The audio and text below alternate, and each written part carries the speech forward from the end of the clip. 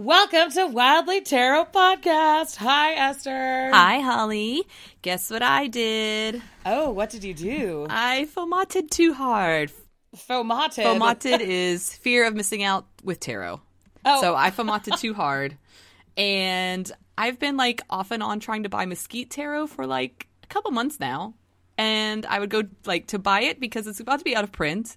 Yeah. And it'd be in my cart and I'd be at the PayPal screen and I'd be like, do you really want this deck? Or are you just kind of FOMO? Is it just a FOMO feeling? Or do you really want this? So I would be I would talk myself out of it in that moment. Yeah, but it seems like maybe the FOMO finally talked you into it. It talked me finally into it. And every time in the past, I'd go back a few days later and talk myself into it and try to buy it, and then it'd be gone because, of course, it's it goes super fast. popular. It's out of print. Everyone's scrambling for the last decks that are in stores, online stores.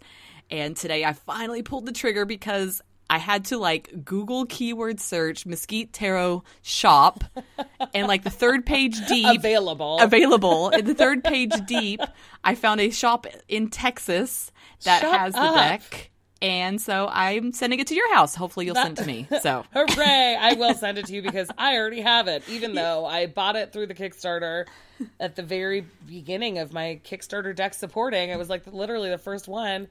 And then I traded it away for a really beautiful mug. Yeah. And then I was like, oh, no, wait, I actually still want that. And I bought it from the creator of the beautiful mug from her shop. So I've technically bought this deck twice. And it still is a little bit mean to me, to be honest. How mean, how mean is it? It's so it? pretty. It's how so mean pretty. is it to you? The cards that I bought it for, I never get. Let's just say that. I never get the Three of Cups. I never get any of the core cards. It's just I took it with me to Oregon for my reunion this weekend, and I, on the day of the reunion, pulled two cards about what to look forward to today and got the Five of Pentacles and the Five of Cups. I'm like, great. Thank you so much. And it's not I'm oh, it should just only be happy, joy. If that's kind of what I need to be aware of, then fantastic. Thank you for telling me. But also come on. It's trying to keep you on the ground. That's what it's trying to do. Yeah. I mean, I guess one of the things is that I always phrase those questions as what can I do to make today the best day possible? And then when I get stuff like that, I'm like, oh shit. Really? Okay. Thanks. Yeah. Thanks, yeah. It can't just be let loose. That's why I started to use those decks for metaphysical work. Yeah, exactly. Spell packets. That's what those decks get used for, spell packets. But I can't do that with Mesquite because I've bought it twice, and if I start destroying the cards, I'm just going to be true. oh my god, Holly, get a grip. I love the snake representation in it, and the bag is cute. I was unsure about the bridge card size because it's smaller. It is, and so really that's small. kind of what was one of the things that I kind of hesitated on, and kind of do I really need a smaller kind of deck? Sort of thing, but sometimes it's not. I mean, I think it's always nice to have a couple of smaller ones.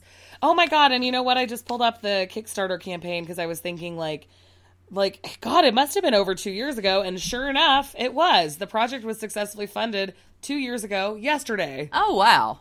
And it's just now June going 11th. out of print. Wow.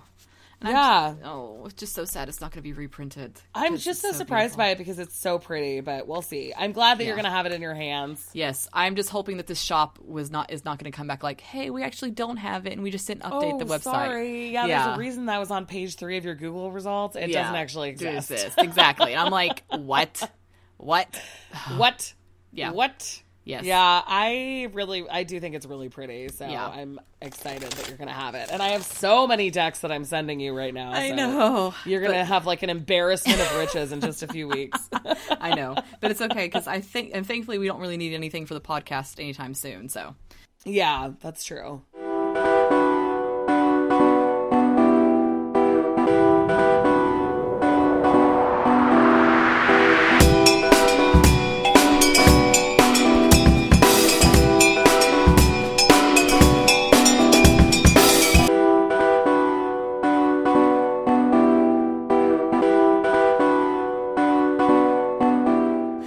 Card of the day today. Yay! I'm using Line Strider because it's a really good summary deck. And I'm doing Otherkins. It's so cute. I have Otherkins on reserve. I've had it on reserve literally for 5 months since they put it in the Korean store, because you can reserve decks ahead of time. Oh, but not like pre-order? But not like, yeah, it's not pre-ordering. It's kind of like putting them on reserves, because they pretty much order Llewellyn decks regularly. So yeah, it's just not in store yet, and so I'm kind of like waiting. You can do it, Korean Tarot store. So card of the day. Oh, and because we're talking about Ethany's court card thing today, I want to tell you a little antidote about me pulling cards for our episode today. Because typically before our episode, I always pull like cards about how will this episode be received by the public, sort of thing, just to kind of get a feel and like what's going on. And typically, like, I'll get pretty good cards, like Six of Wands, normally, whatever. Today I got 3 fucking court cards. I'm like, thanks, Ethany. This is your fault. That's kind of great, though, because you just worked through the whole book. Yeah, because it's the Queen of Swords, Page of Swords, and the Page of Wands. I was like, fucking thanks. I appreciate it, awesome. Ethany. So. I love it. That's so funny. Because it's all like good, and I love all of those like court cards, of course. But it was just like, come on. Yeah, exactly. Well, it's gonna happen. Yeah. It was bound to happen. It was. So let me pull a card of the day for us from Line Strider. Our card of the day is the Knight of Swords. See? See? This is why it's so good to work on your tarot court cards. It's so true. Then you're like, oh, I already have the people in my life that show this archetype, and pop culture people who show this archetype because of all of the different... I know, I love it. Well, like exercises. Well, I'll read from since I pulled the Knight of Swords, I'll read from the Knight of Swords from Ethany's like little, like in the back she has like her summary, like little cheat sheets. Yeah, there we go. That's the thing. I was like, for the Knight of Swords, he's a warrior. The warrior is a finely tuned machine, not only physically but mentally as well. They know that it is only half the battle to have a body that is ready for anything. The mind has to be just as well trained. Warriors like strong partners, but they also will likely want to be more dominant person in their relationship. It can be because their work schedule is so demanding and they are required to move around a lot, or because they just like being the one who is calling the shots. The warrior will seek out someone who can go toe-to-toe with them on all levels. So, we're feeling like lots of good warrior energy today. So. Apparently. Look at the ideal careers for the Knight of Swords, though. Private investigator, which is Esther's real job, even though she claims to be in education. She's really a private investigator. Stunt person, martial arts expert, law enforcement, Air Force professional, sports of any kind, freedom fighter, and activist. Freedom fighters. Oh my gosh, Holly. all of your professional curling is coming out this episode. I love it. Yeah, so I think we're going to have like lots of really good mental sparring in this episode. Not like literal fighting, but like mental. Yeah, you better be nice to me. It is so early in the morning. You are not going to have a bad day. I know, exactly. Awesome. Well, we don't have any questions today because every time we try to fit in a question with books, it ends up being an hour and 15 minutes, hour and 20-minute long episode, which is long. Yes. But we do have some really great questions coming next week, and keep them coming. We got our first response to our Google form, and I was like, yay! It works! Technology works! I love it. It's just kind of like a nice way to do it, but of course we still accept DMs and emails and stuff like that. But we have a new Patreon supporter. Whoop, whoop. It is Jesse, and Jesse, your card is the Four of Swords. Ooh, that's some rest and relaxation. Yeah, and that's our like extra Patreon episode we're recording today. So yeah, it is. And also I'm using the Otherkin Tarot, like I said, and the Otherkin Tarot Four of Swords is like an owl that's resting, which I really like. Oh, I love. Look at this little cute owl. I know there's so many owls in this deck. I love it so much. Do you remember the Tumblr account Hungover Owls that was like pretty big in like maybe 2012? No. Maybe that was while you were still... That was while I was still Jesus-ing. Well, you're still Jesus-ing. It was so funny because owls look so bedraggled and scruffy in some pictures, and so they'll just look all like completely overwhelmed, and it was just pictures of like owls like that with funny captions about how they were super hungover. I love it. It was so cute. Like we said earlier, today we're talking about Your Tarot Court by Ethany Dawn. Ethany is one of those tarot personalities that many of us know already. She's very active on Instagram and YouTube and is the headmistress for the Tarot Readers Academy and hosts yearly Tarot Summer School, during which time people can sign up for classes individually or collectively on topics like animal magic, tea leaf reading, Lenormand, ritual tarot, and ancestral healing, among others. I signed up for Benabel Wen's, what's it called? this is like the worst transition, like personal testimony ever. What didn't she do the ritual tarot? Yeah, I think she was doing a ritual tarot one about like your kind of like life path forward. So oh, cool. And I love Benebell because she like gives so many intense awesome notes, resources. like a PhD class, and I'm like, I love it. I think that that's the coolest thing about the summer school is that it's a chance to see a lot of different tarot teachers. Yes. Like do their thing. And even if you're just like watching the intro sessions or I think they call them trailers, you still kind of get a really good idea of what all these people are doing, which is cool. It's like a chance to kind of meet more community members. Almost. Yeah, and kind of like flex your muscles in different ways than what you normally do. So I like the Summer Tarot School. Yeah, I think that's cool. And Ethany's book was published in May by Llewellyn, and this is what she says about it. Meet the people and personalities of the tarot in a whole new way with your tarot court. This book gives you the confidence you need to tackle the trickiest part of any deck, the court cards. You'll explore the tarot court archetypes and discover new ways to identify and work with these enigmatic cards. Your tarot court is designed with contemporary readers in mind. It discusses gender as a social construct, translates the royal hierarchy for modern world, and more. Professional reader Ethany Dawn guides you through the court, offering techniques, spreads, and interpretations that make the cards more accessible and understandable. Awesome. Yeah. So we're going to use the same parameters that we use for Modern Tarot, just changed slightly. So first, I think we should kind of talk about the outline and just sort of go through the table of contents to kind of do a little bit more like gut reactions for each of the chapters. And then we'll talk about our signifiers and how we feel about her interpretations of them. Yes. And other cards that we feel connected to, I guess. We can also talk about that then. Pros, cons, general thoughts, etc. And I guess you have a physical copy, so can you please lead us through? Copy. Because mine is digital and not as easily flippable through. Totally. So I think it's really cool. At the very beginning, obviously, there's a table of contents, but then there's also a list of practicums and exercises. Oh, yeah. Like sheet, just as kind of like a gut reaction. If you have the paper version, there actually are areas for you to do a lot of writing in it, like worksheet style. So if you do all of the exercises in the book, it's nice to be able to have a guide to where you can flip there for your own notes. Yes. And I think that it is I don't know if when I was looking at it before, I was really as aware of the exercises in it. And I think that if that had been a little bit more publicized, I would have bought it earlier. Yes. Because the exercises are really cool. And we'll get to that in a second. But anyway, she starts by talking about tarot. And then like right at the beginning, she addresses kind of the elephant in the room about court cards, which is the gender stuff. Yes. And whether or not we should even really be using gendered language to discuss these. Throughout the book, she does use king, queen, page, and knight. But at the beginning, she clarifies that that's more because all of the other decks will be talking about them that way, and that we don't have to keep sort of the like feminine versus masculine thing as like rigid in our heads, which I think is really helpful, especially for like new readers, which this definitely seems like it's for. So it talks about that.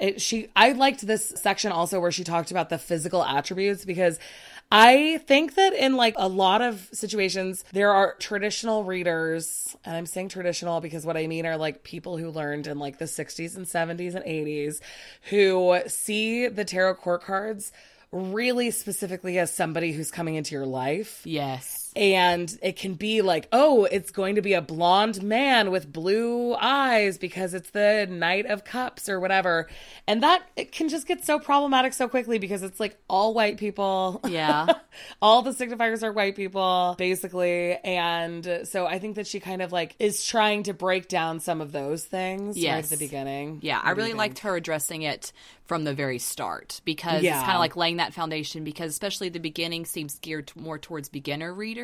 Yeah. And so in starting it off with a bang like that, saying like kind of breaking down those social constructs that we're kind of used to hearing in the background from other learned tarot readers, it's kind of in her mentioning like, you know, people these days can dye their hair, they can change their contact colors, you know, things like that. Like none of this really matters. Yeah, exactly. You know, where it's just kind of like those are superficial things. It's actually more personality sort of energy sort of based. And I appreciated that. It's not about gender. It's not about how you look. It's all about their energy. The feelings. Yeah, Exactly. That actually really even helped me because I think that for both of us, we've had our significators? Signifiers? I don't know. Signifier? Yeah, there you go. I've saved signifiers, but I live in Korea, so no, I don't know totally anything.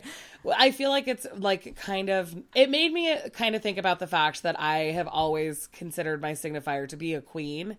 Oh, yeah. Like, why is that? Is that because I feel like I should because I'm a cis woman? Mm-hmm. Yeah. And, like, is that something that I need to be, like kind of looking into a little bit more? Like, am I less of a queen than I thought?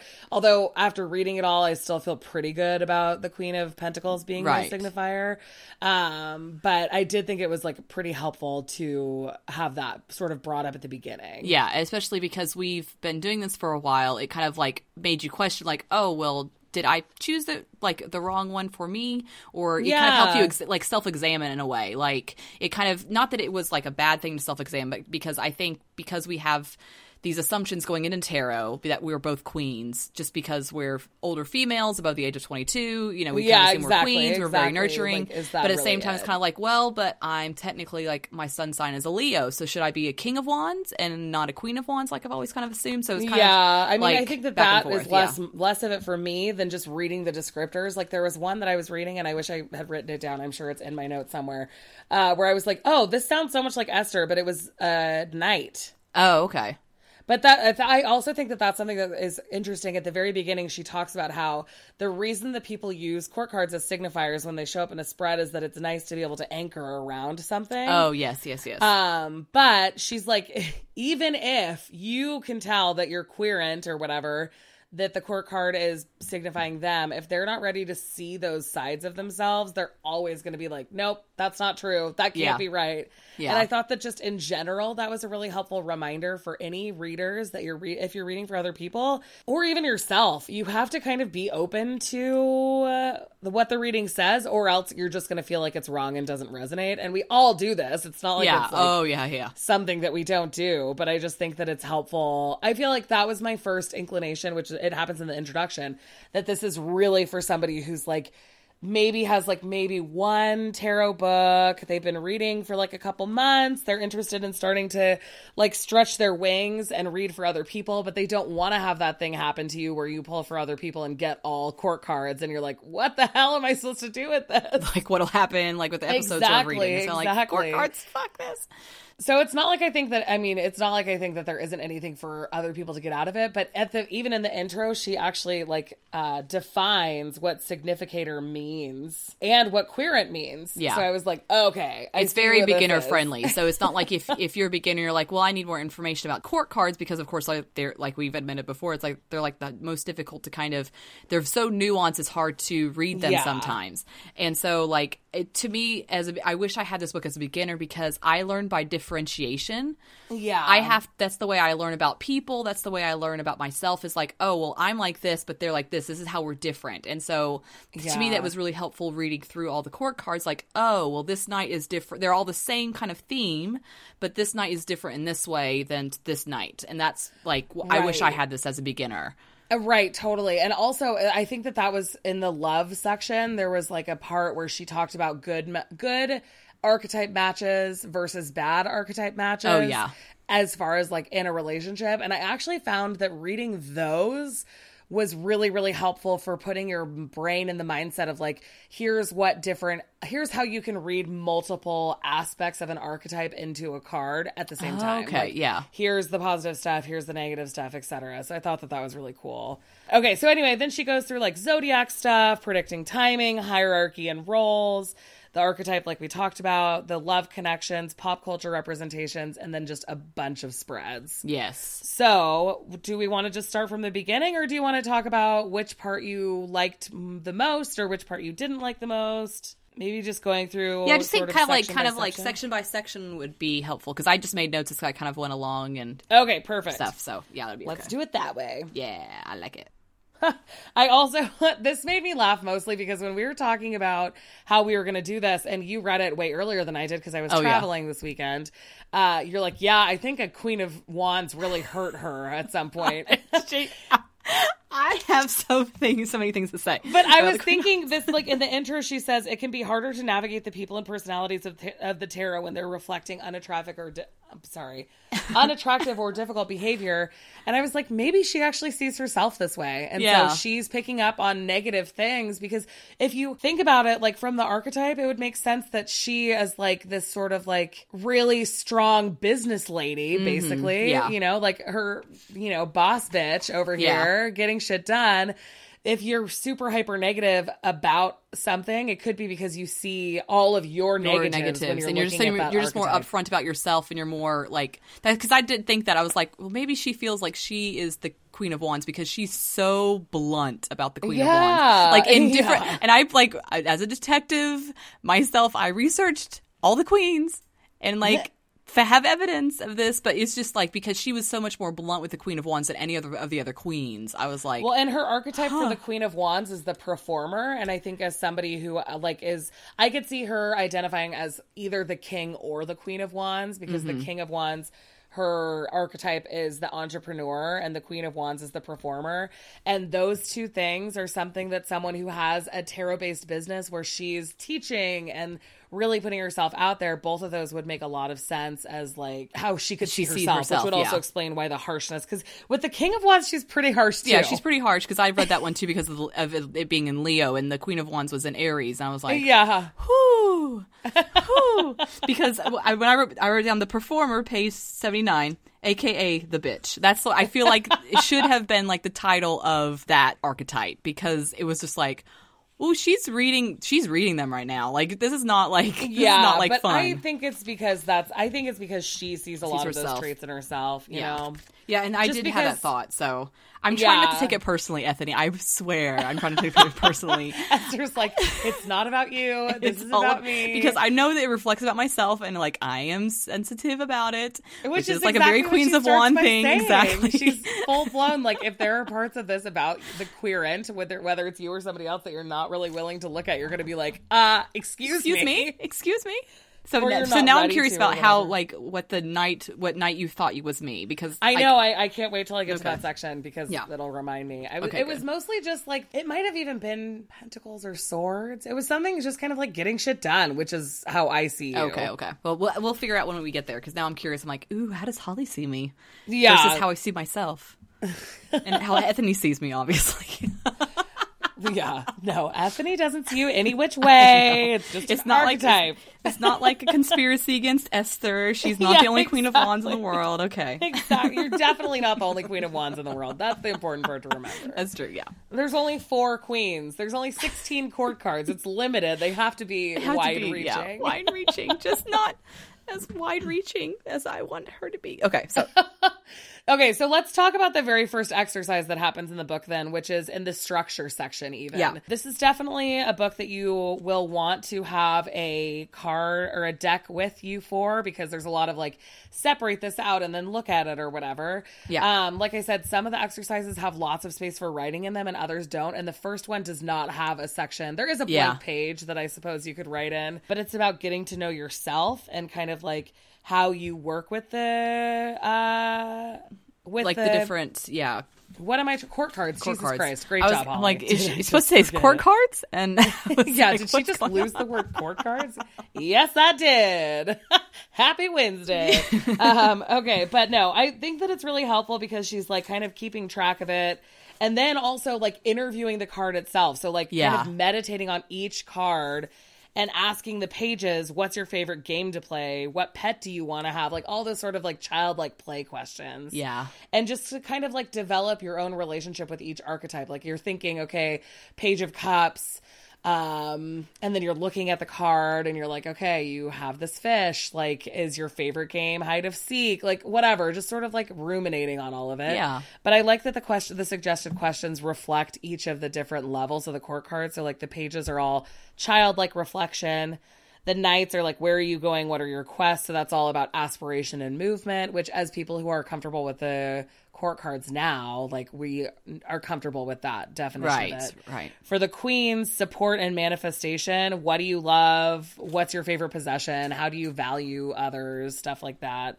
And then for the kings, it's like about values and power. How do people prove their worth to you? I thought that was such a good prompt for kings. Prompt for the king. Yeah. I love that one. Yeah. Yeah, because that gives you, I feel like thinking about that gives you so much insight into those kings. Yeah. Oh, yeah. Because like the kings are always, for me, they've always been like the hardest to connect with because they're more like distant and they're kind of like the emperor in certain ways. And you're just kind of like, And so kind of being able to use this question, how do people prove their worth to you, is like, oh, this kind of helps me, the relationship with this specific king, like develop that in a more personal way than I have been in the past. So, and also it puts the king into more of like a participatory role than the emperor. Like the emperor is just leading and doesn't really like interact with other people, but the kings all are interacting with other people, you know, like the emperor seems less like there would be subjects that would come to talk to him, whereas the kings are like interacting with people, and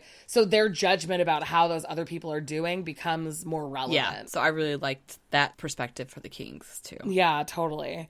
Are the court cards dated? Question. Just like she talks about honoring the traditions without feeling too hemmed in by them. Yeah, I really like that chapter. Like chapter 2 and 3, I think kind of could have been like melded together because they have to kind of deal with tarot being kind of dated, but at the same time, how do we modernize it? But at the same time, I kind of understand why there's that separation, because you kind of want to deal with each on its own and kind of give it like that special focus. So yeah, I forgot that in the physical identifier section, why on earth would an entire suit get to be a redheaded person? Like all wands? That is such a weird traditional thing. I mean, but it sounds like Holly made the court cards and she wanted a whole entire suit of redheads. So, well, it just seems bananas to me because there's like 2% of the world's population has red hair. So for an entire like almost quarter of the deck to represent a redheaded person, like all the court cards, that's 4 of the 16 court cards represent, that's just like such huge overrepresentation. And I say that as somebody who's stoked to have redheads on stuff. But I don't think I've noticed like any redheads actually being in many of the court cards, like for the wands. Well, I think that she's like wearing like a head wrap, but that could be hair. Maybe. I don't know. But to me, it just never makes sense because people's interpretation like of court cards art in general doesn't follow this tradition. Yeah. So I don't know where this came from. I really don't care about it. Gatekeepers, go away. Yeah, exactly. We're going to leave that. But she was saying that if you're like reading a court card and you have a flash of intuition about what the person may look like, if it aligns with that, that's fine. But don't feel like you have to always think of each of those people like as the hair color or whatever. Yeah. Especially, yeah. I think it's interesting, maybe if this has been something that's been going on since Terra de Marseille or something, like the Safari or Safosi. What is that? Sforzi? Sforzi there. Somebody's for sure going to correct us. But anyway, if that is the case, then I think Northern Italian would kind of make sense if those are like the archetypes that come from that, because it's a redheaded person, a blonde person with blue or green eyes, a dark featured person with dark hair colors, and pale skin and dark hair. So that means there's 2 different dark haired courts, which I feel like if it were in Northern Italy, which is so close to Switzerland, like there could be maybe more people in the, 16th century that have those specific attributes. I guess for me, it's just something I just never have kind of personally I've run into like as far as like reading other tarot books, but maybe just something that just never resonated because it kind of seems stupid to me. Yeah. Well, and I don't think I've ever used it that way, but I just thought it was interesting to look at it again. So, and I also did appreciate and like that the age in the tarot court was pretty much kind of what we've kind of used on the podcast for ourselves and for significators. So yeah, aligns pretty well. And I think that kind of happened a couple times with this, where it's like, oh, the things that we've already come to have been like sort of formalized by being in this. Yeah. In some ways, which is one of the reasons why I like it for a newer tarot reader, is that instead of having to like kind of go through that journey just by like picking up bits and bobs as you run across them, it's kind of all in one place, which I like. Yeah. And it hasn't really been done in this much depth for court cards in other books. And so I think that it's kind of nice. Yeah, I like the way it's kind of addressing everything right now. Yeah. So astrology, I thought the astrology section was interesting because kind of like what you said, you're a Leo and your identifier is the Queen of Wands, and then they swapped the Queen and King astrology signs. They did the same thing in Pentacles. So the Pentacles Queen is Capricorn, which is funny because that's my moon and rising and my husband's sun sign. And I always think of him as the king. And the King of Pentacles, as she says, is Taurus, which is my sun sign. Yeah, well, because I actually looked it up because I was curious. Like, I was detectiving per usual, and I was very curious at, like, where it kind of came from. The only sources I could find from it was Crowley's, like, astrology associations. Yeah, which I guess makes sense. Which makes sense where it kind of came from. But I did like the Tarot Elemental Associations because that's how I came to the Queen of Wands being my signifier. There we go. We're gonna get it. We're gonna say it like 400 different ways in this podcast, even though I've said it right like 5 times. We're not consistent. We know that about ourselves. I appreciated the focus on the elemental aspect, and then there was like, so Leo's a fire sign, and all the wands are fire signs, and then because I feel like I'm more nurturing, I come to the conclusion that I'm more of a Queen of Wands, like, personality. And then my tarot decks would always kind of show me as the Queen of Wands in any sort of situation. So it was kind of like confirming from that aspect. But I did like the elemental associations, and then also them kind of her diving into the fact that the energies, like how they can conflict with each other, like fire and water. Like if you see a fire like court card and a water court card, that they're like not meshing well together. Or if you see a Pentacles and I believe a Cups, like they're like supporting each other, and that's like a good thing. So I like that aspect. I guess I've never really heard that much about the water and earth like connection. Like the water and earth support each other and fire and wind support each other. Mm-hmm. Or I guess to me, as somebody who has very little fire and wind, or fire and air, and wind. Wind makes it sound like I'm talking about farts. I think that the fire and air seems really scary, but I also live in a state that just constantly is being burned all the way to the ground. So I know how dangerous air those two is together, in fire situations. Yeah. And water and earth seems like a little bit more safe, but then I say that as somebody who is so earth sign oriented. Yeah. I think it goes back to like fire and air supporting each other, like without like the air, fire can't kind of continue. And right, like, exactly. Yeah, so I think it's kind of like going that way rather than like, you know, with fire and water, like water puts fire out, so you're kind of like done. And it's in balance, it's great. But I think just because like of our logic. forest fires, my brain is like, oh my God, don't let that air near the fire. We need to get rid of the fire. Yeah, so I like the focus on that because I've been more like elemental recently and kind of noticing how in my own spreads the elements kind of work together and work like against each other. So I thought that was really cool to mention about court cards. So actually, this might be like a structural issue that I have with the book, because I really liked the exercise, your personal court exercise. Oh yeah, where you like talk about the people you know. I did all of my family members, and Nathan, and then write out what they're based on their astrological sign, what their corresponding court card is. But the weird thing is that exercise comes after the timing in court cards. Oh, I didn't notice that. So I think that's maybe like a formatting issue that I didn't totally love. But I did really, really, really like that exercise because all of us are queens in my family. My husband, my mom, my dad, and my sister. And my brother's the only knight. Mm-hmm. And he's also the only, I guess he and dad are both wands because my dad is an Aries and my brother is a Sagittarius. Okay. And it's interesting because my dad and my brother have a lot of the like more like let's get shit done, a little bit more of the fire. Right. And my sister and my mom are both Cancer, so they're both the Queen of Cups.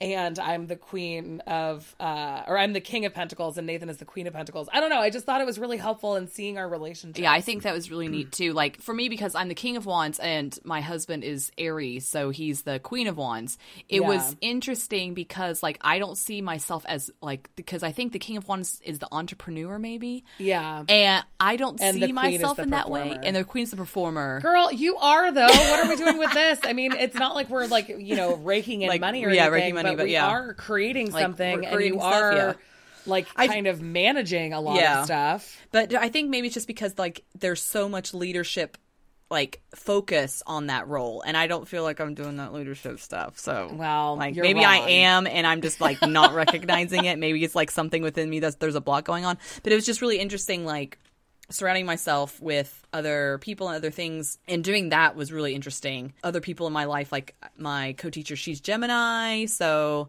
Well, and you know what's funny is that if you're the King of Wands and I'm the King of Pentacles, the archetype, and we'll talk about that in the next chapter, the archetype for the King of Wands is the entrepreneur, which I also wrote so poorly in my notes that I actually questioned, like, what? How did I just spell that?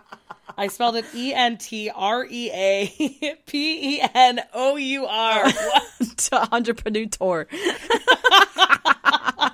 Oh my God. And but the King of Pentacles is the manager. And so I do think that that's interesting in our dynamic. Oh, yeah. In our dynamic, yeah. Because I think that you have all of the shit together. And you think that I have all of the shit together because we're entrepreneuring and managing. And managing the same sort of time. in sync. Exactly. Yeah. So Yeah. everything is getting done and it feels like the other person is handling it. Yeah. But the reality is that We're of us both are handling just doing our it. jobs, yeah. Yeah, exactly. And we just like work in sync really well. And so it doesn't feel like one of us is in charge and the other person is like, Yeah, it's like flaking. Yeah, because it's like we hate our own shit, and then and we feel bad that the other person's carrying most of the load. That's like the I know, and you have to stop with that because Yeah. I'm sending out those packages and then it'll be done. Yeah, it's I know. no big deal. I know, It's but still, 1 just week. like Holly's house is a mail center. Like It is. Yeah, my house is definitely a mail center right now. I almost want to like be sick someday this week so I can stay home and organize stuff.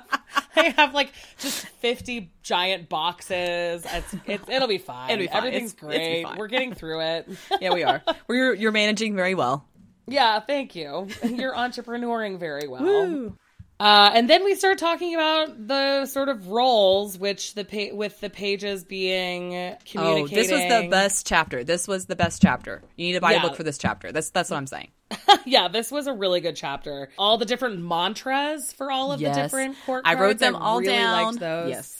So it's like good. the Page of Cups and I think that it's so good. The way she organized it is perfect because you're doing all the pages together so you can see the nuances between them. Yes. I think that was a really good idea because if you just did all of the cups together, then it's not quite the same context. You're not really getting good differentiation. You're just being like, okay, all the cups are Here's the feeling, next emotional. step. Yeah, okay, exactly. sure. Okay, all the wands are like passionate people. Sure. Okay, like. Yeah, exactly. So for the pages, the Page of Pentacles or the Page of Cups is I feel, the Page of Pentacles is I do, the Page of Swords is I ask, and the Page of Wands is I create. And even just that is nice and helpful for remembering how all the different pages interact with each other. And even like if you see like the Page of Pentacles, I've been using them as like the planting sort of page, because he has like the gift from the universe. Like I do Page of Pentacles. Oh, I'm doing what? What am I doing? What's the thing that this spread is asking me to do? Yeah. So I think it's really good, like to help you kind of continue on with reading and continue to kind of like flow everything together in whatever you're doing. The Knights were the hardest for me to kind of connect with the mantras, because the Knight of Cups is love is the highest power. And I was like, oh, okay. The Knight of Pentacles, I endure all in service. Knight of Swords is I know what to do. And Knight of Wands is I will clear the path. Like the Knight of Swords and Knight of Wands were like, I understood those. The Knight of Swords made me laugh so hard because it really is just like, I know what I'm doing. I'm going to rush in with my sword and like do whatever I think. So the Knight of Cups, like love is the highest power. It's not like an I statement. So I think that's kind of why it threw me off. The love is the highest power. Like I love very much. Maybe. Love is the highest power. For the queens, it's again the nurturing. The Queen of Cups is I nurture through love and emotions. The Queen of Pentacles is I nurture through the body. The Queen of Swords is I nurture through the mind. And Queen of Wands is I nurture through the soul. I liked that aspect of soul stuff for the Queen of Wands a lot. Yes, I did too. And then for the kings, the King of Cups is I lead with my heart. King of Pence is I lead with my wallet, which I laughed so much because of Nathan. Like, I lead with my wallet is such, like, that should be tattooed on Nathan's forehead. I know. It's so funny because, yeah, it's just so funny. Like, I love him so much, and it is so funny reading stuff about it where it's like, yeah, I mean, like, there's probably some shadow stuff that needs to be worked on here with the King of Pentacles stuff. Yeah.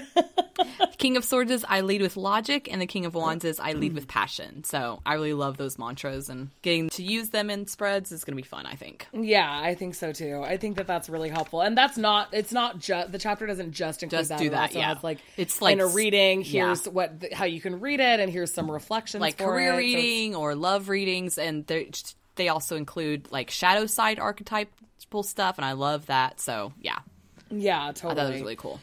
And I think that the other cool thing that we haven't mentioned yet is that for each of the cards, she includes like 2 images of different cards, and they're all from different Llewellyn decks. Yes, I love that Everyday Witch. Like, I highlighted Everyday Witch so I could remember to mention that because I loved Everyday Witch's inclusion in this. Yeah, totally. It was so nice to see it. It seems like it's mostly her deck and Mucha Tarot and Everyday Witch. And Steampunk was in there for the Queen of Wands, which I was... Oh, that's true. This next section, the archetype section, is really extensive. There's basically like 2.5 pages more for each. Actually, this is like 3 pages per. So I think we should each take our signifier, our self-signifier, not by the definition here. Okay. And talk about all of the different sections in it to give kind of an example of what you're looking at for each of the different court cards. Okay. Do you want me to go first? Yeah, why don't you go first? Okay, so mine may be the most fiery out of everyone's. Okay.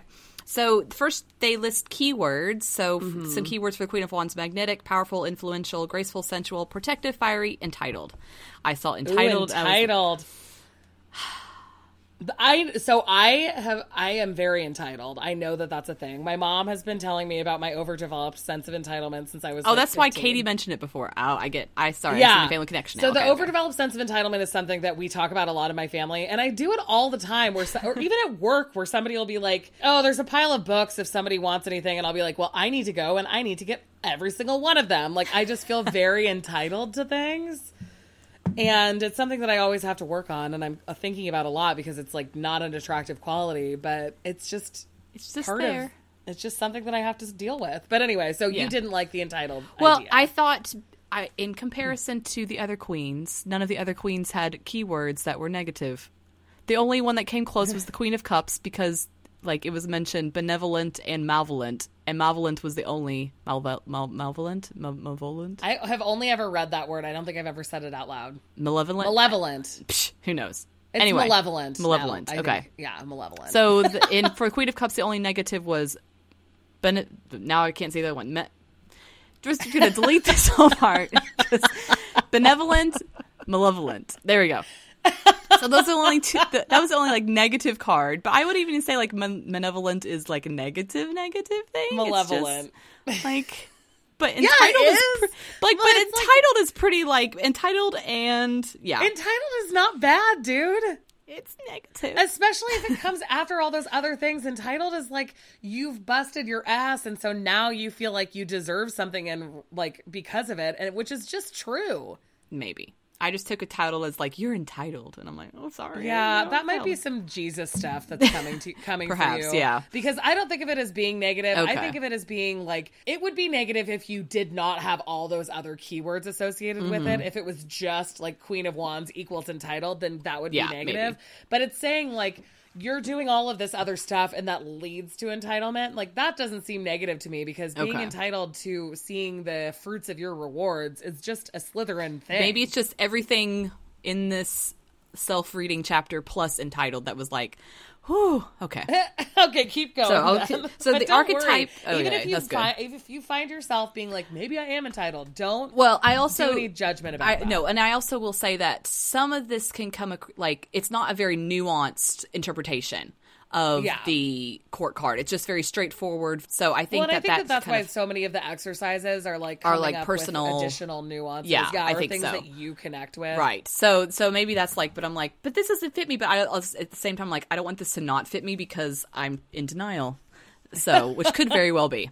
And so it goes into astrology and their Aries. And so that's pretty straightforward. The archetype is the performer, which I found very interesting. Heads turn when the Queen of Wands walk into any room. They are likely to be the most popular person anywhere. Da-da-da-da-da. I am wonderful, awesome, and beautiful, blah, blah, blah. You are wonderful, awesome, and beautiful. But they kind of think of that about themselves and, like, social quality, a natural chameleon. Yeah. Chameleons. I don't have a chameleon, so it doesn't apply. They're all lizards. I know. But there is a chameleon, I think, or like a lizard on the Queen of Wands cards to me. That's where it came from.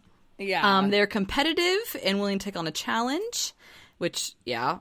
I mean, if you're going to tell me not to do something, I'm going to give you the middle finger and say, watch me do it. So that's entitlement. I mean, not in a negative way. I'm not saying that to make you feel bad. Because entitled, like, recently has been, like, a word used to kind of shit on younger people. Yeah, like you're entitled, like sort of thing. So that's why maybe I totally see what you mean. I think Okay. that like pop culturally entitled is used to dismiss people. Right. But I think that in a lot of ways, that's people just being dicks. Because being entitled is like saying like, how dare you tell me that I'm not good enough or strong enough or smart enough? Like I am entitled to at least show you that I am. And it may be that like it's just the word entitled has so many like explosive, pun not intended, connotations to it. Yeah, that I it's could maybe see not that. exactly like the right word to wrap up, but it's also kind of the only word. I'm sorry for yelling at you about the word entitled. It's fine. I've just been struggling with this chapter the whole entire 2 weeks we've been reading this book. I just think that you shouldn't beat yourself up. I think that it's great. Okay. And then it goes into like relationships, which I thought was really interesting, is like they do like their own time away from relationship and will need their other half to give them some room to be an individual, which I totally agree with. If you're in a relationship with the Queen of Wands and they want a weekend away with their best friends, it is advised you say yes. If denied, they will find that release somewhere less constructive. And I was like, oh, Like you what? should feel privileged that they even considered asking you in the first place. It's like, okay. I love that. That's amazing. I'm like, okay, thank you, I guess. You're like, well, I'm doing it. So Okay, I'm gonna do it see you anyway. later. Like it's better. Like my thing is like it's better to ask forgiveness than permission. So maybe that Yeah. fits in with that. And then the career was really interesting because the working career of the Queen of Wands is drawn to working with people who are going to give them status and attention that they need. And I'm like, in teaching, am I getting like? Am I in front of an audience and they're like giving me the attention I need as a teacher? And then they want influence, accolades, and money. I mean, I'm like, who doesn't want influence, accolades, and money at this That's why point? you can deny it all you want, but this card is perfect for you. Who doesn't want influence, accolades, and money? I mean, and then indicators that you're a Queen of Wands performer archetype. Oh, I thought this was actually kind of helpful. I bust out laughing because this is exactly me. You need the microphone wrestled away from you at karaoke night. People are like, Esther.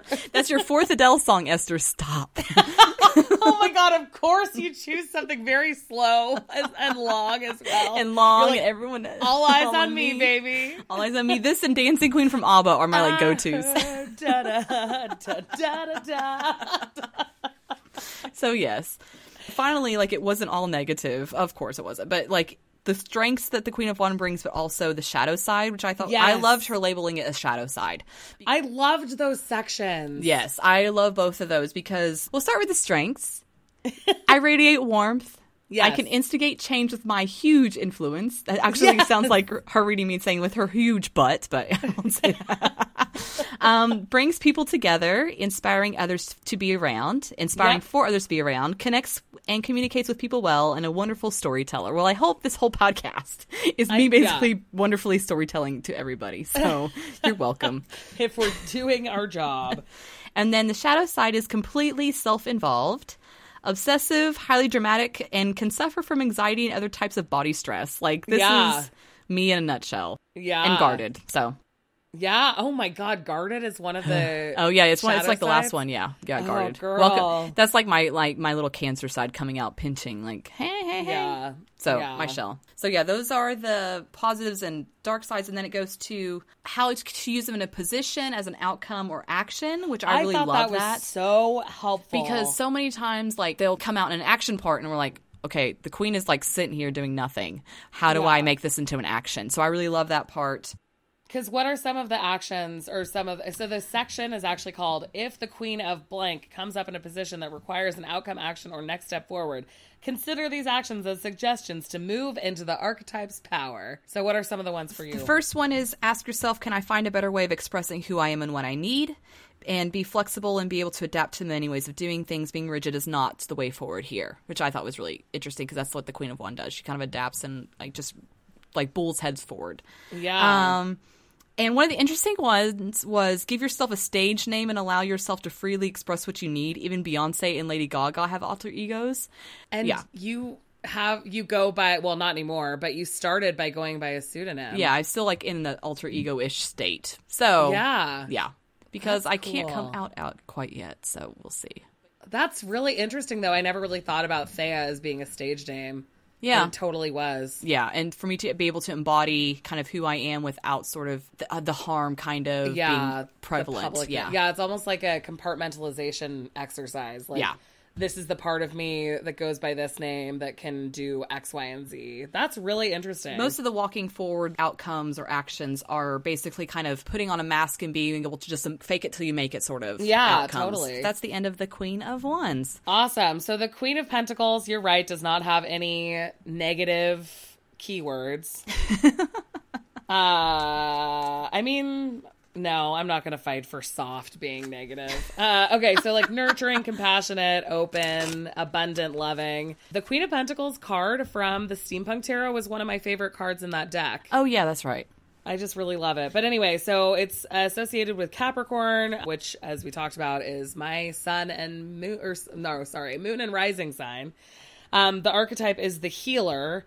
And it talks about how the Queen of Pentacles is really healing. They radiate an energy that puts others at ease and at peace. And I have to say that I hear that from people a lot. All the time. I've read this one and was like, this is fucking Holly. I hate this. But it's also something that I really try to emulate. Like, I've talked about this. I think I talked about it last week on the podcast. My office is like intentionally, every single thing in that office is intentionally to make people feel calm. Oh, yeah. And like safe in my space. And I think that that's because I am this archetype and also I like it. And so I try to emulate it as much as possible, which I think is the benefit about finding a signifier that you really like, is that then it gives you more clarity about which direction you should be moving in to like stay true to your archetype that you're interested in. Yeah, it's like a nice goal to have in mind, like, oh, so I can embrace these parts of me that in the past, like the Queen of Wands in my past would never have been an archetype that I could like hold on to as like a fiery person. Because you'd be like too power hungry. Yeah, exactly. So like you this should is be like softer. Oh hey, it's like more empowering in this sort of way, which I like a lot. Yeah, totally. I think that's a really good point. This part made me laugh also. This tarot archetype loves to provide comfort and warmth to people, which by extension often means that their homes are always open and they will feed the entire neighborhood if needed. Their fridge is always full, the kettle is always ready to go on, and the healer loves it when they are sought out for comfort. Like, that is actually part of my shadow, is that I always really need to be needed. And that's kind of one of the like dark sides of being sort of a healer archetype or interested in the healer archetype, is that like, if people aren't coming to you, you're like, are they mad? Did I do something wrong? What's going on? That validation isn't there, so you feel like something's missing and you need to kind of feel that need. Yeah. Exactly. So then in love and relationships, it's about the traditionalist stuff, which I definitely relate to. I'm super interested in like family legacy, I guess. Like, and I think I've always chalked it up to it being because my family's really awesome and they've done a lot of really cool stuff.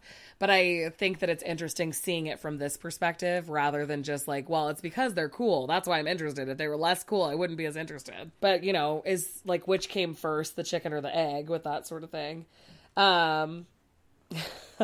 The Queen of Pentacles can be overprotective, smothering, and even downright jealous. Like, yikes.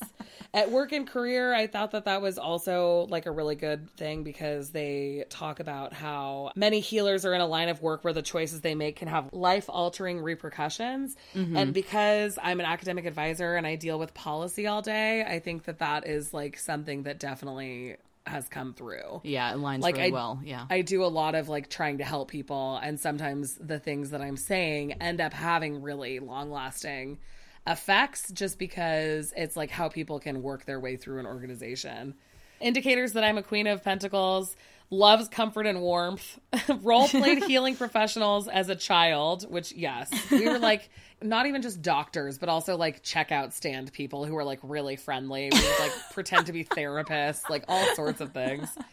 I think that the felt as though there were no other vacation or path in life but to be a healer feels really real, because I had literally no idea what on earth I could possibly ever want to do until I found academic advising. Oh. And I was like, oh my God, it's perfect. Right. But until then I was always like, I don't know, like law school maybe? Like, you know, just one of those sort of directions. Should I go into like the seminary? Like, yeah, exactly. Yeah. Like it was all so like amorphous because I couldn't find the right way that I wanted to help people heal. And then when I did, I was like, oh, everything clicked into place. Yeah.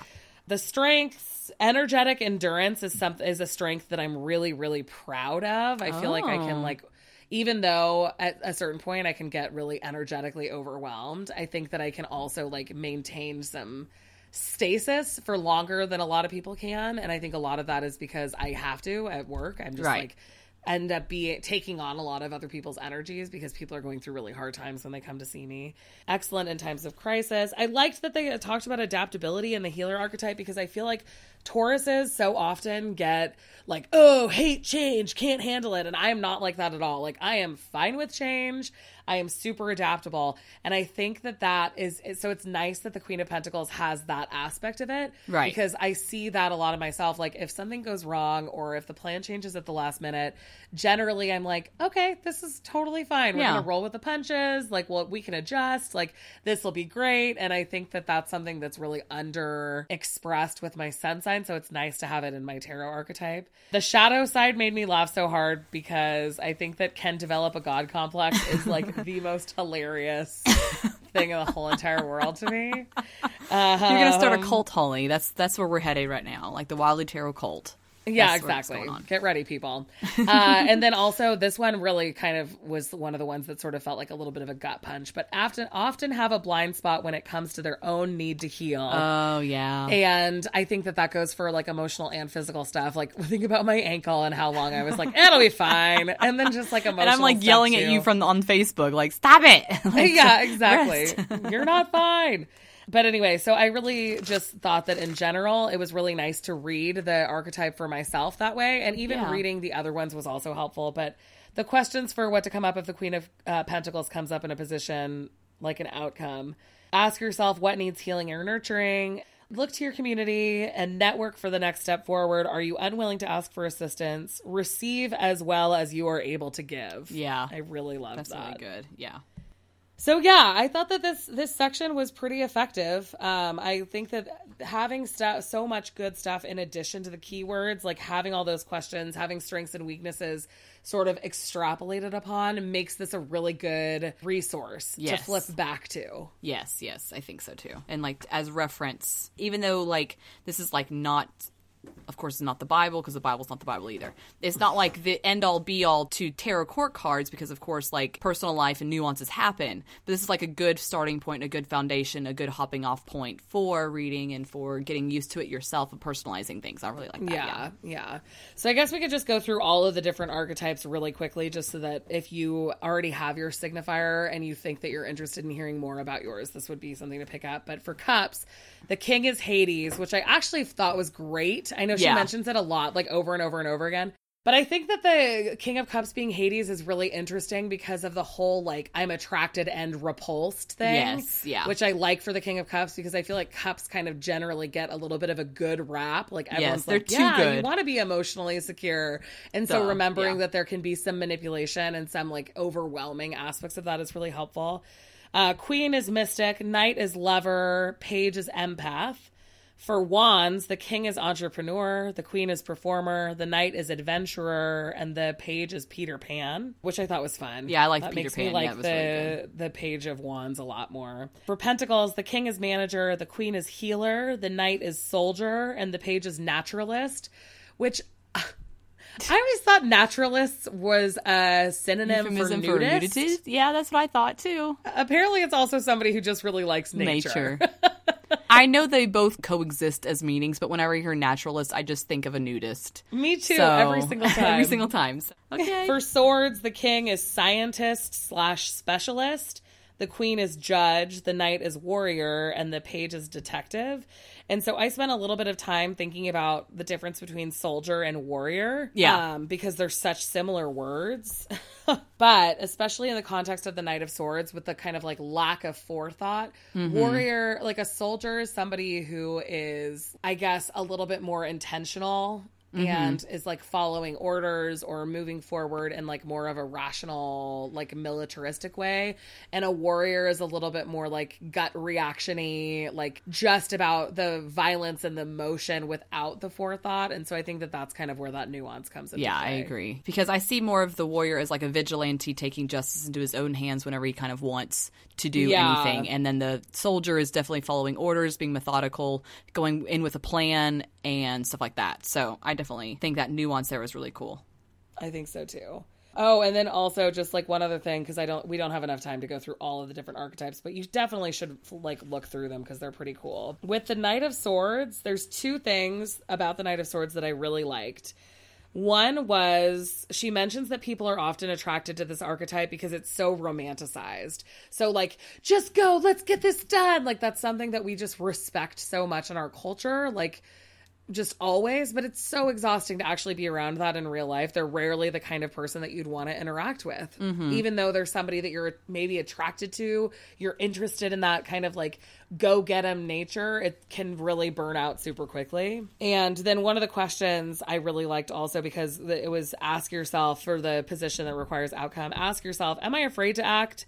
Making a choice and then acting on it can be really difficult if you're blocked by fear. Working on the root cause of the fear can free yourself from indecision and stalemate. And I liked that because it seems like it's something that we sort of imply a lot when we're doing readings for other people, where we'll get to a point and all of a sudden it's like, why don't we talk more about like what's standing in your way of making these decisions or whatever? Because so much of the lack of moving forward comes from like being paralyzed with indecision. And so I think that that's helpful to remember. Card I was thinking, oh, this is Esther, and apparently I didn't write it down, even though I thought I had. That's fine.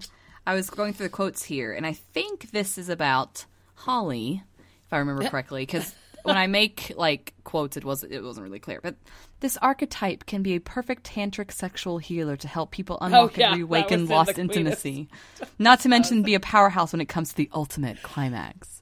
So good Lord. Oh my God. So and now after going to my reunion last weekend, I know that like people actually, like college friends listen to this that don't do tarot just because they're interested. They like hearing me talk. They like hearing you talk about it. And now they know that. Yeah. So just in case you're wanting to know about the Queen of Pentacles. Or know that I have to start doing more of that to achieve ultimate archetypical goals. And I thought it was funny. If you're looking for a gift for this tarot archetype, know that they would prefer a pretty crystal or a river stone you found over an expensive diamond. And I was literally were we not just asking people to send me hagstones? We were.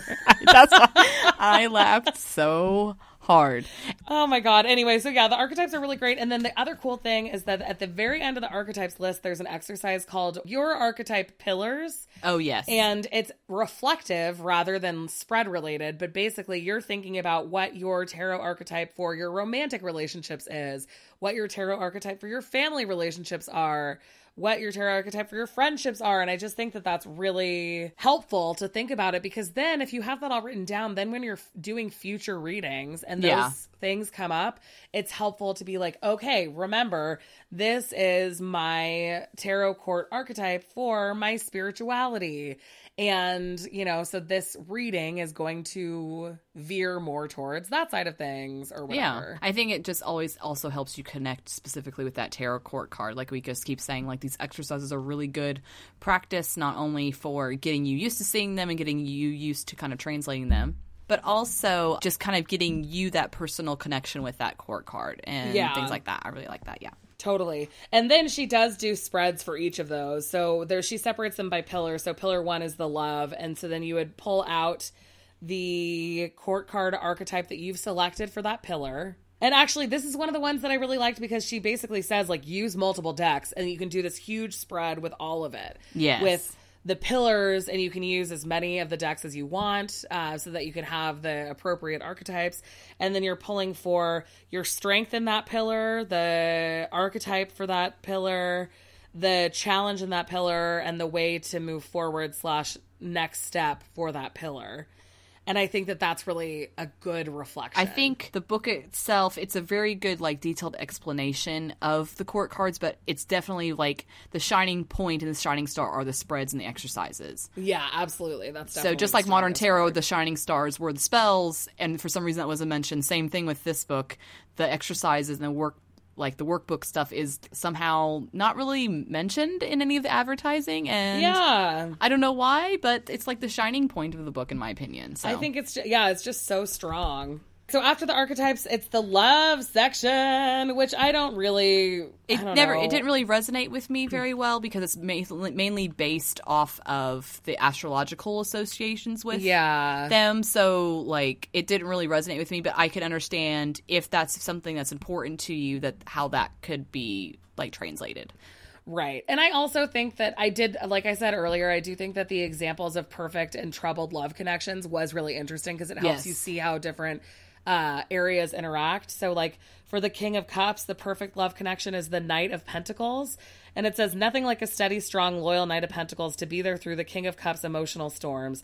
The King of Cups is also likely to awaken the sexual life of the Knight of Pentacles, which serves this partnership well. They can both tend to be serious, but they also want deeper relationships with which suit them both fine. And the troubled love connection for the King of Cups is the Queen of Cups, and it says, these two connect deeply on an emotional and sexual level, but when the relationship starts to have problems, their fights can be epic and emotionally separating them from each other. If they have strong communication skills, they can make it work, but they need a hefty amount of emotional intelligence to navigate this relationship.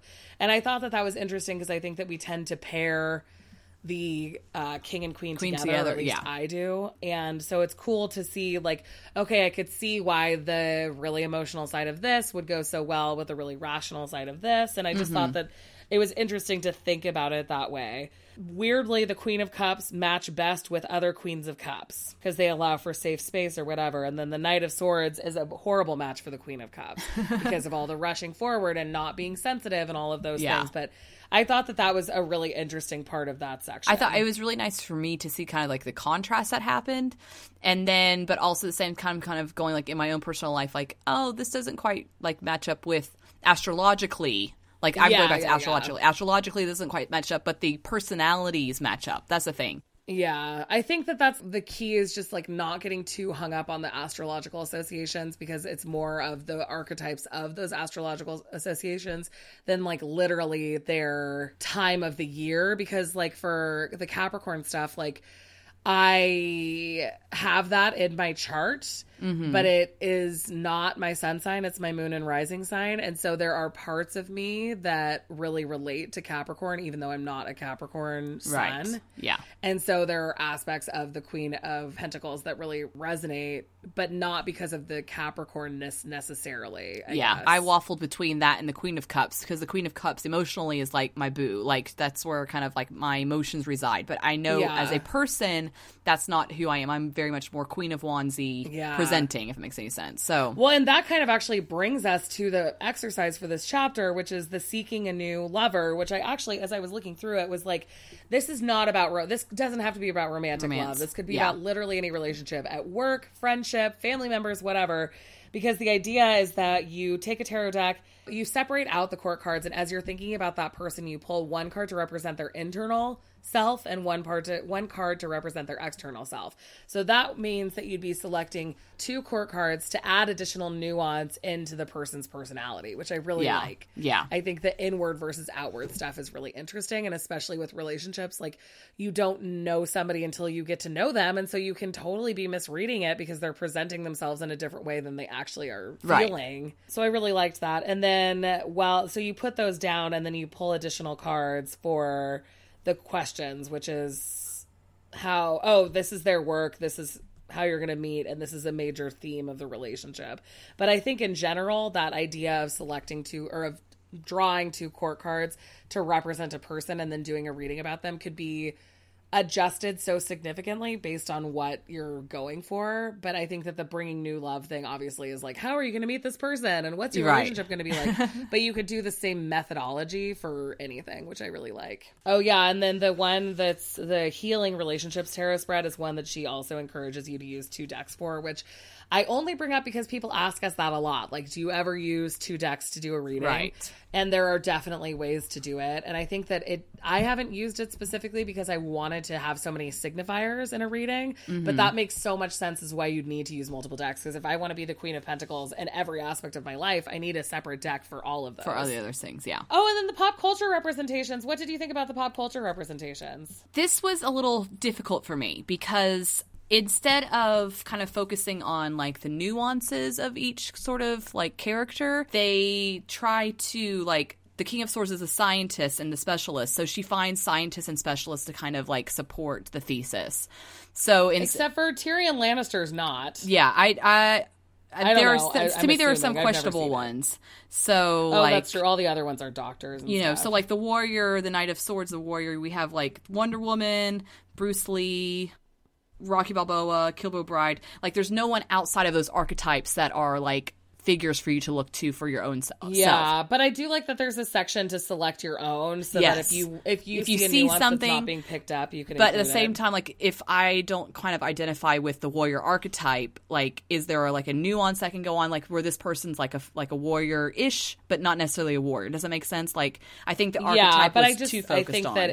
I think that like that's the thing about choosing pop culture, is that I think it's more of like a pneumatic device to remember stuff more easily than like this is definitive. And I think that that's why reading it in order is helpful, even if you think that the archetype section isn't really giving you like totally new information, because then by the time you get to this, you know that there's previous instances of nuance rather than just like focusing too much on Scrooge McDuck being the King of Pentacles. You know? I think I was just so excited, like, oh yes, finally some like pop culture references, and then like we get to Page of Swords, the detective, and everyone's a detective, and I'm like, that to me was a bit disappointing, because I'm like, okay, so they're all detectives, so what's about like just their detectiveness is what gives them that? I mean, I guess the only thing that I would say in reaction to that is that she, in her little paragraphs about it, she does offer some nuance. Like, for the Scrooge McDuck, it's like Scrooge McDuck is generous with his nephews because he loves them, but he needed to be reminded that that was important or whatever. So like there is some nuance in the paragraphs, but if you're just going based off of like which characters she selected, it does seem a little bit less nuanced, I guess. So yeah, for me it's just kind of like, okay, yeah, I get that they're a detective, but not all detectives are like blatantly like detectives.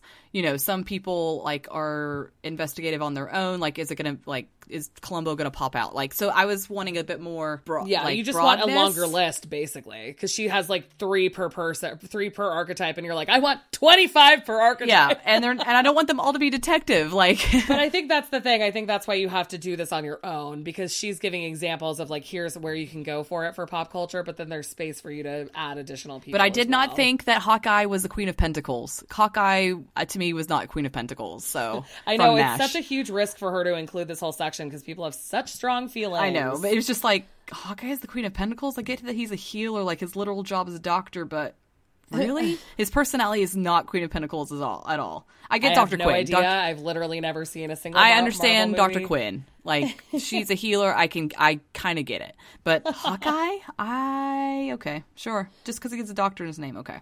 So that was kind of was my problem, was that it was not necessarily the embodiment of the personality. It was more of the title of their job. See, I disagree with you, but I think that we're just not. I think we're not going to be on the same page at all. Yeah. I think it's just that it's just 3 options per person. I think it's fine. It's just supporting her thesis, but I don't think it kind of is inclusive as I want it to be, basically is what I'm saying. Well, yeah, because there's limited space. She can't have 25 people per thing. So just coming up with like the most recognizable options is a good place to have people jump off from, I suppose.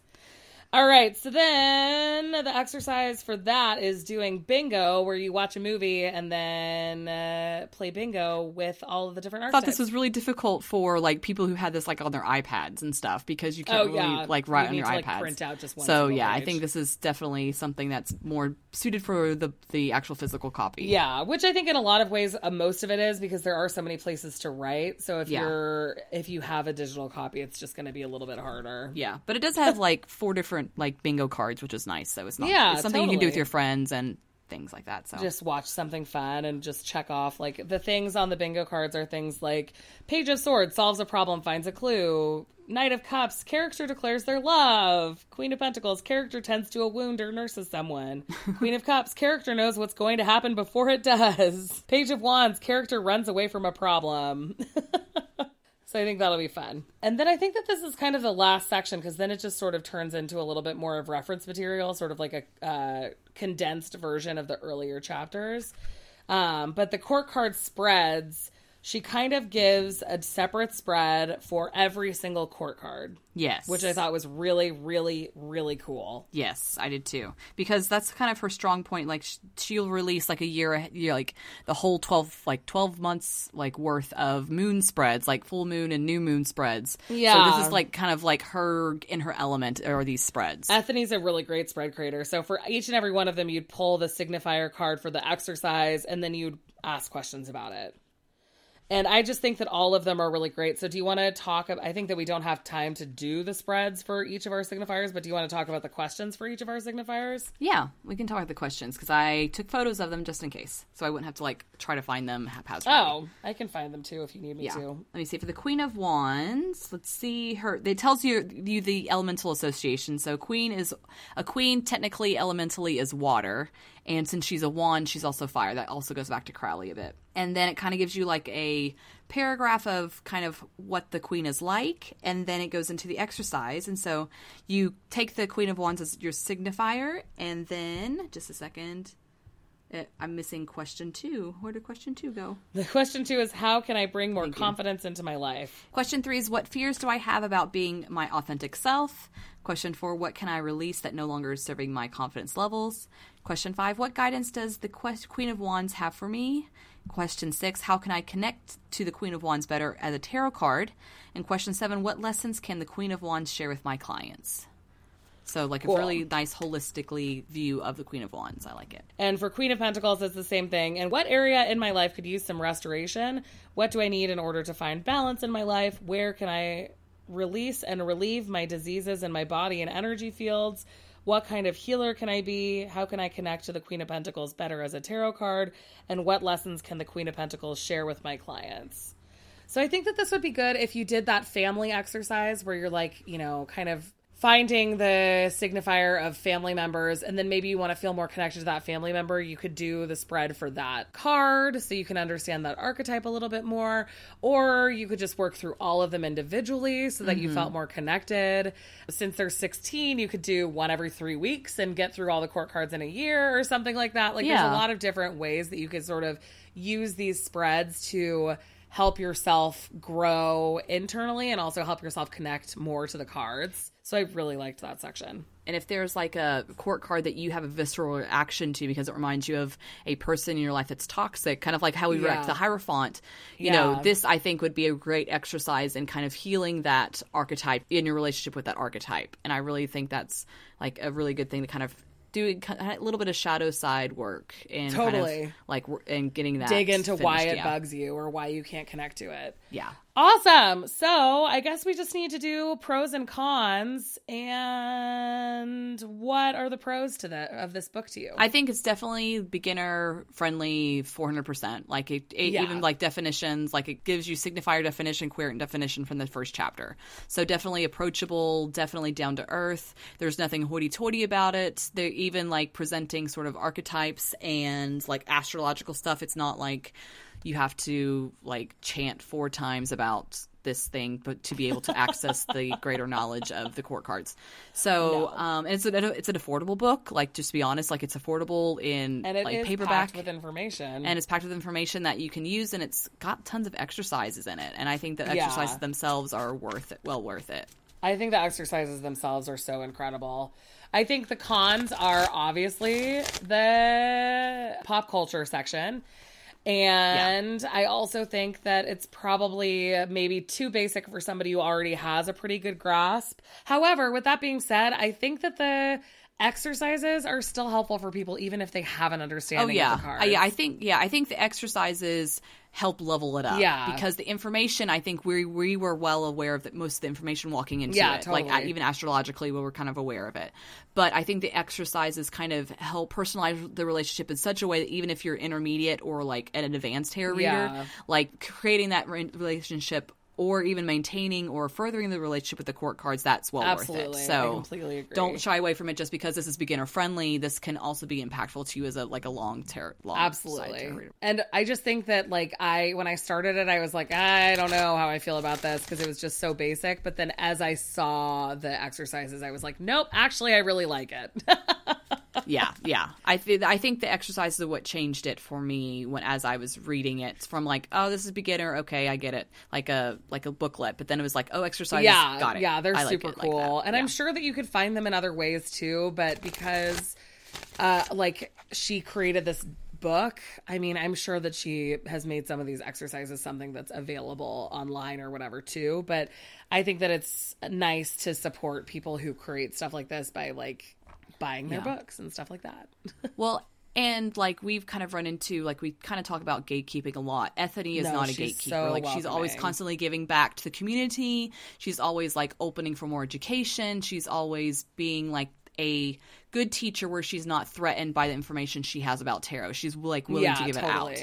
And because so many times, especially like some people we know with tarot cards, because with court cards, many times people are like, I have all the knowledge of the court cards and therefore I shall keepeth it to myselfeth.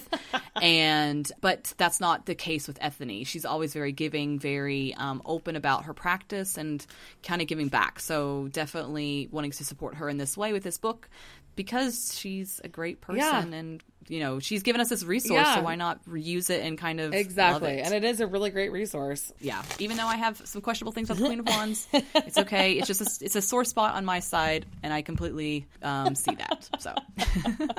All right. Well, I think that's it for this book, right? So that's our show. Don't forget to email us your questions. We'll take live questions or questions about tarot. You can find all of our contact information at wildlytarot.com, including a Google form to fill out questions without having to email us.